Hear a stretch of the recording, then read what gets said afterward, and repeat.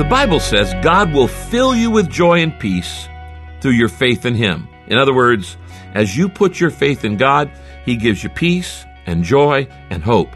In fact, the Bible says you'll overflow with hope. But your hope is not just based on some wishy-washy optimism. It's based on the certainty that God will never leave you. He's always present. He's always watching over you. The Bible says God will guide you along the best path for your life. That's Psalm 32:8.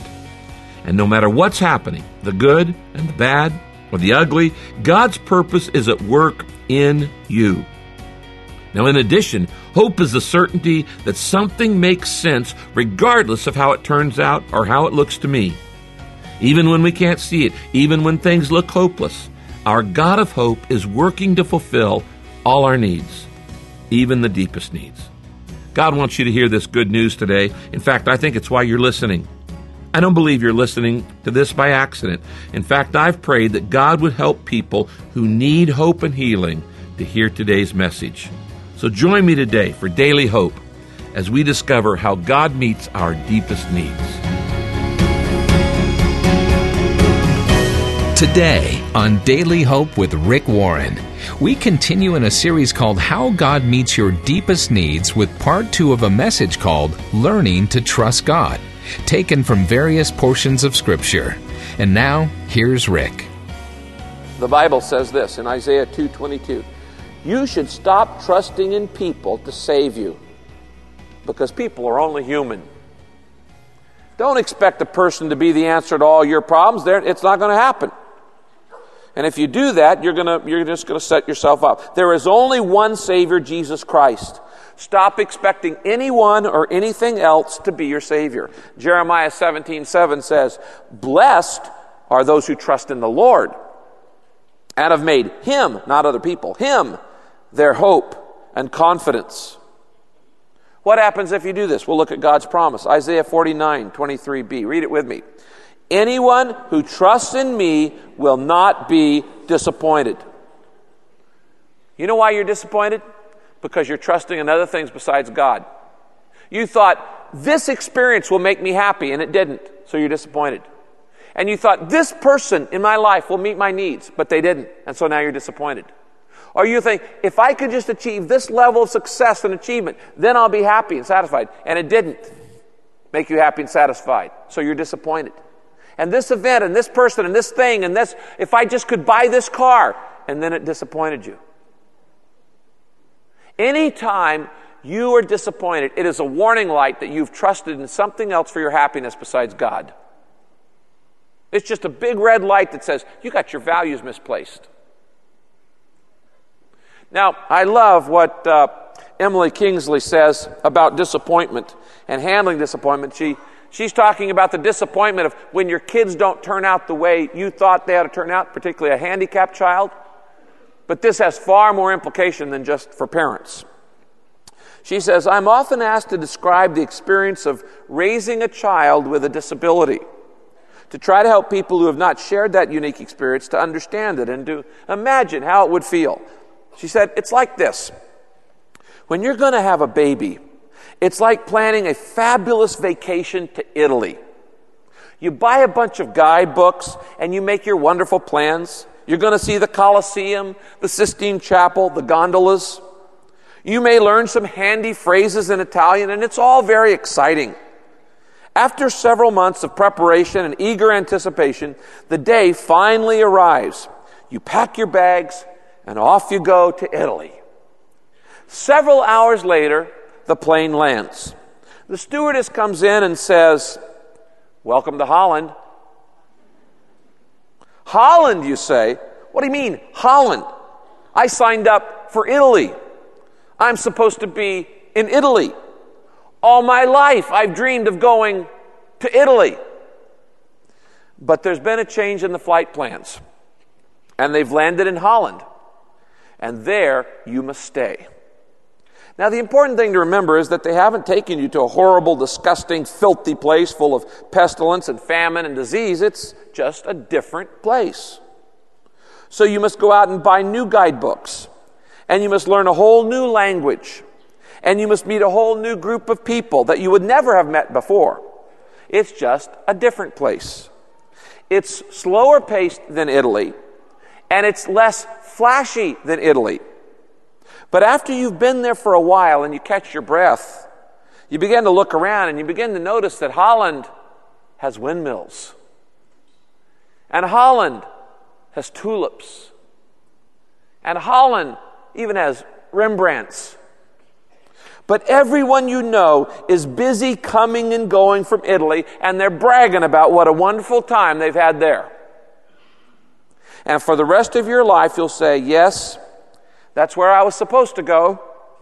At least that's what I had planned. And the pain of that experience will never, ever, ever go away. The loss of that dream is a very significant loss.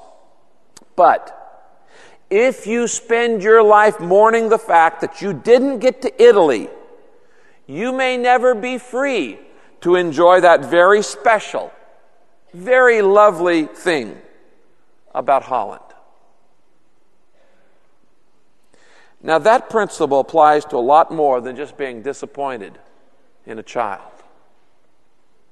Some of you, on your wedding day, stood at the altar and you thought you were going to Italy.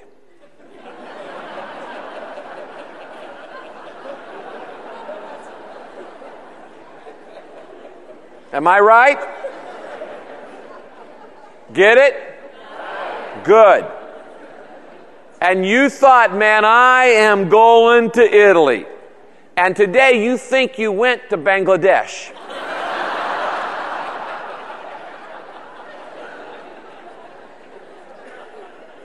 And if the truth are known, there's some massive disappointment. Oh, you hide it down, you put on the smiley face.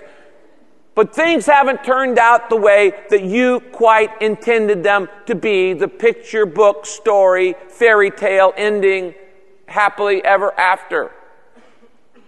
This is a test. It's the people test.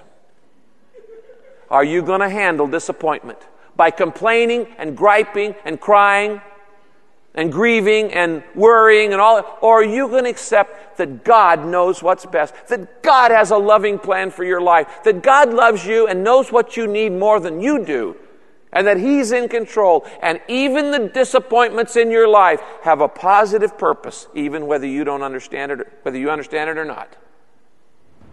It's a test. Are you going to trust God with the things that disappoint your life? That's Rick Warren with a portion of today's message called Learning to Trust God from the series How God Meets Your Deepest Needs. In just a moment, he'll continue with the message, but first, Pastor Rick has served the church locally, nationally, and internationally for more than 30 years. He's authored many books, including The Purpose-Driven Life. If you've been touched by one of Rick's ministries, he would love to hear your story. So please connect with us at the Daily Hope website, which is rickwarren.org, or give us a call, 1-800-600-5004. That's rickwarren.org, or call us at 1-800-600-5004. More Daily Hope with Rick Warren in just a moment. How do you cope with stress, failure, depression, worry? In his book, God's Answers to Life's Difficult Questions, Rick Warren goes to the Bible for answers to 12 of life's toughest challenges, using the examples of different biblical characters that face the same issues. Each of these studies offers simple ways to apply God's truth to your personal life, family, and work. To get your copy of the book, God's Answers to Life's Difficult Questions, for a gift of any amount in support of this ministry, go to rickwarren.org. Once again, here's Rick Warren. The Bible says, anyone who trusts in me will not be disappointed. The third test is the persistence test of life. And the persistence test is this: will I keep my commitments? Will I keep my commitments? Now, life is about making commitments, folks. Your life is shaped by your commitments. Your character is developed by your commitments. Your influence, your success is influenced by your commitments. Your eternal destiny is determined by your commitments. So you better choose what you're committed to very carefully, because heaven and hell are in the balance. You become whatever you are committed to. The problem we have today is most people are half committed to 24 things instead of being totally committed to the 1 or 2 things in life that really matter for now and eternity. And that's a waste. Now, if you're going to develop any habit or any skill or any maturity for that matter in life, you got to learn to make and keep commitments. I mean, let's say you want to learn a musical instrument. You want to learn to play the piano. That's not automatic. You don't just sit down and all of a sudden it's instantaneous. To learn to play any instrument, develop a skill, it takes practice and more practice and more practice, which takes persistence, which takes discipline, which requires commitment. The hallmark of emotional and spiritual maturity is that you make and you keep wise commitments. The uncommitted person, there's a word for that person, selfish, immature. Immaturity shows itself in the inability to make and keep commitments. Now, some of you need to understand that no commitment that really matters is easy. They're all hard if they really are important. And so you can expect your commitment will be tested. Some of you are in the commitment test right now. Your marriage vows are being tested. Is it really going to be till death do us part? I made a vow in front of people and before God, till death do us part. Am I going to keep that? Or am I going to say, oh no, I'm going to walk out? Some of you are having your personal integrity tested right now. I know the right thing to do, but am I going to do the right thing? Or am I going to do the easy thing, the convenient thing, the popular thing, the thing that everybody else wants to do, everything that everybody else is doing? Or am I going to do what I know is the right thing? Will I be a person of commitment and character? Some of you are having your commitments tested, commitments to God, to Christ. And it's a test. It's a test of your character. Look at this verse. It's Ecclesiastes 5:4, not Ephesians. Ecclesiastes 5:4. If you make a promise to God, don't be slow to keep it. God is not happy with fools. So give God what you promised. Question. What commitments have you made to God that you have failed to follow through on? Read your Bible every day? To tithe? Join a church? Get involved in a small group? Find a ministry? Share with your neighbors about Christ? What commitments have you made to Christ, to God, that you've just kind of let slack off? This is a test of your character and your faith. Look at the next verse. Ecclesiastes 8:5. The wise man will find a time and a way to do what he says. It says, the wise person figures out a way to keep his or her commitments. The weak person just cops out. The weak person just says, yeah, I made that commitment, I'm just going to blow it off. You know, I made that commitment back then, but you know what, I'm not going to follow through on that one. I just said it, but I didn't really mean it. Times have changed, circumstances have changed, blah, blah, blah, blah, blah. Weak people give excuses. Wise people find the time and a way to do what they say they will do. Do you want to be a weak person or do you want to be a wise person? This is a test. It's a test of the kind of person, the kind of character you're going to develop. This, folks, is one of the major faults in our society today. People give up in the test before hanging in there to make it through. They just give up too soon. People have one little marriage problem. Say, oh, I can't handle this. I don't deserve this marriage. I got to get out of this relationship. And they walk just because they have a tough time. Say, I can't afford to tithe. I'm in financial pressure. And so they walk out on a commitment. I can't afford to do the right thing in the business because if I do the right thing, I will lose my job. This is a test. It's a test of your character and it's a test of your faith. The Bible says in Psalm 15 that God blesses the person who keeps his vows even when it hurts. God blesses the person who keeps his vows even when it hurts. That's the kind of person God blesses. And it's a test. The fourth test is the most important test of all, and it's the priorities test. And you will have this one many, many times. The priorities test in life is, what will be first in my life? What will be first in my life? Now, one of the great promises of the Bible deals with this test. It's Matthew 6:33, a very well-known verse. Let's read it aloud together from the New Living Translation. Your heavenly Father already knows all your needs, and He will give you all you need from day to day if you live for Him and make the kingdom of God your primary concern. Now, you have legitimate needs in your life. You have some financial needs. You have some emotional needs. You have some relational needs. You have some physical needs. You have some spiritual needs. They are legitimate and they are real. And God has promised to meet every one of those needs if you put Him first in every area of your life. If He's in first place. You say, well, I got Jesus Christ first in my life. Saying that means nothing. It means nothing. I mean, it's very easy. Oh yeah, God's number one in my life. I could even wear a t-shirt. God is number one. It means nothing.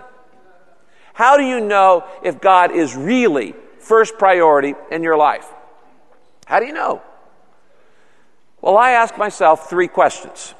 The first question I ask is, what do I think about the most? That's the first question. What do I think about the most? When I've got the free time, what does my mind naturally wander toward? You see, whatever you think about most is what's the most important thing in your life. And so that's a good sign. What do I think about most? The second question I ask myself to determine my priorities is, where does my money go first? Where does my money go first? The Bible says where your treasure is, your heart will be also. It determines your priorities, or reveals them. And the third question I ask myself is, how do I spend my time? How do I spend my time? Because that reveals the priorities in my life. What I'm saying is this: show me your checkbook stubs and show me your calendar, and I'll tell you what's really first in your life. I don't care what you say is number one, what you say you value, what you think is most important. The way you spend your time and the way you spend your money and what you think about most often is what's really top in your life. Now let me wrap this up by asking you to think about your greatest need, okay? Think about the greatest need in your life right now. Maybe an emotional need, maybe a relational need or physical, whatever. Think about that need in your mind, and then let me ask you this.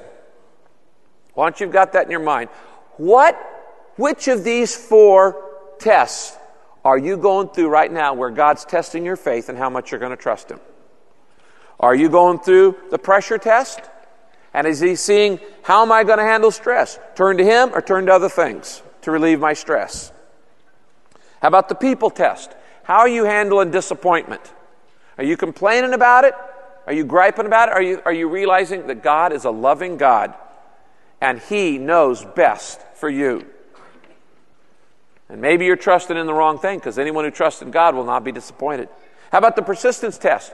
Are you keeping your commitment? It's great. Everybody starts off great at the beginning of the marathon, but they start pooping out about halfway through. Are you keeping your commitments to other people and even to God? It's a test. And the priorities test, what is first in my life? Now, some of you saying, Rick, I don't think I'm going to pass this test. Any of them. Because I'm tired. I'm worn out. I'm weak. I'm fatigued. And honestly, I don't think I got the energy to make this thing last. What do? Well, look at God's promise. Isaiah 30, verse 15. If you come back to me and trust me, you will be saved and you will be strong. Notice 2 things. You'll be salvation and strength. You will be saved and you will be strong. You'll have the strength you need to do the right thing if you come back to me and trust me. That is a promise. When you depend on Christ, when you're under stress, and when you trust God's plan, when you're disappointed, And when you keep your commitments, even when it hurts, and when you put God first in your thoughts and in your money and in your time, your schedule and your budget, God says two things. One, I will meet all your needs. And two, I will give you eternal rewards in heaven. What a deal. That's Rick Warren with Daily Hope.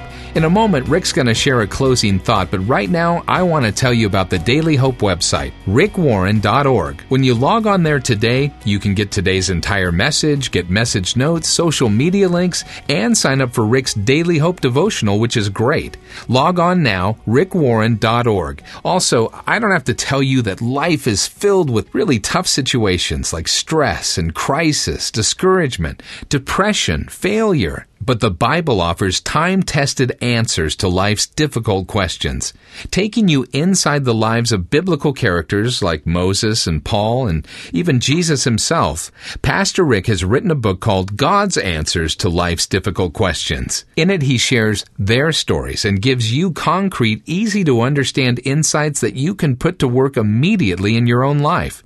Now, today, we'd love to send you this special hardback book to thank you for your gift of any amount to support this Daily Hope broadcast. God's Answers to Life's Difficult Questions gives you the keys to a better life.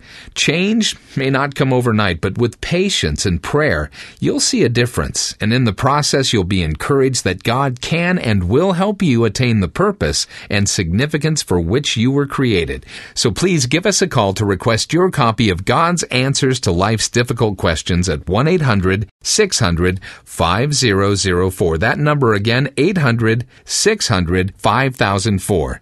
And now, here's Pastor Rick with a closing thought.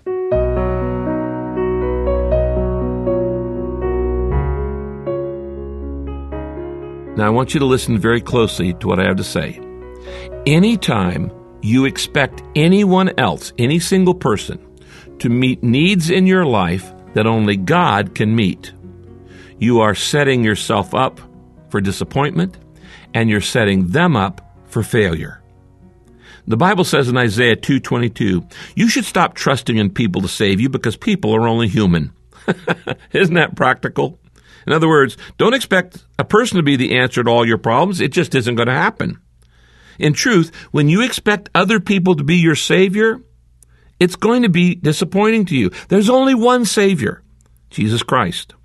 So we need to stop looking to a man or a woman or a job or an experience or a drug or a book or a seminar or anything else to be the answer to all your problems. The answer is not a principle.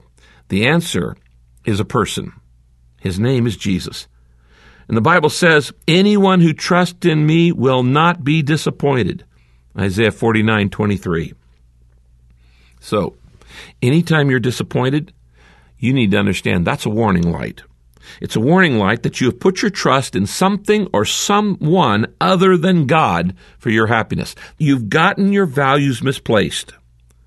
Disappointment says this is a test. Are you going to handle the disappointment by complaining and griping and crying and grieving and worrying? Or are you going to accept that God knows what's best? That God has a loving plan for your life? That God is a good God? That He loves you and He knows more than you do what you need most and what you need best in your life? Will you accept that even the disappointments in your life have a positive purpose? Whether you understand it or not, will you understand that God is more interested in your character than in your comfort, or your career, or your car, or your clothes, or your china, or anything else? Why? Because you're not taking your career to heaven, but you are taking your character. And God's promise is right there.